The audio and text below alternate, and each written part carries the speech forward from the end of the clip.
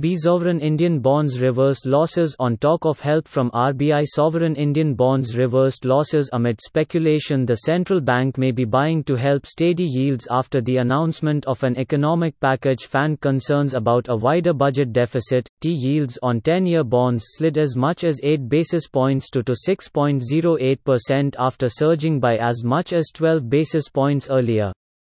Bonds sold off Monday after the administration raised its annual borrowing plan by more than half late Friday. There's speculation the sharp reversal is due to the central bank being on the buying side in a market that has enough reasons to decline, said Naveen Singh, head of fixed income trading at ICICI Securities Primary Dealership. There should have been a reset of 50 to 75 basis points in yields had it not been for the RBI's presence, he said. Also read, Maharashtra to fast-track industrial approvals to 24 hours from 6 months. RBI spokesman Yogesh Dayal didn't immediately respond to an email seeking a comment. Data from the Clearing Corporation of India showing 1,330 crore rupees of bond purchases under the so-called others category on Tuesday supported speculation of purchases by the RBI. Market participants are looking forward to getting financing details of the package when Finance Minister Nirmala Sitharaman addresses the media at 4 p.m. local time Wednesday.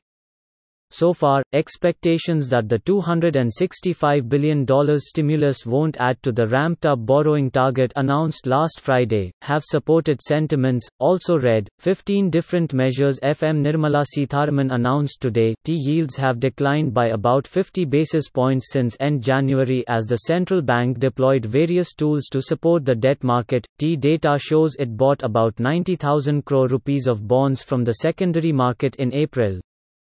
There's a belief that excess banking system liquidity and the RBI will support the market, said Anup Verma, Vice President for Treasury at DCB Bank. Professionals and senior citizens earning interest income or rental income. However, it should be noted that the relaxation in the rate of TDS, TCS will not have any impact on the ultimate tax liability of a taxpayer. Thus, any deficit in tax liability, due to the reduced rate of TDS, TCS, should be payable through advance tax installments. Any shortfall in the deposit of advance tax will attract interest under Section 234B and 234C, he said.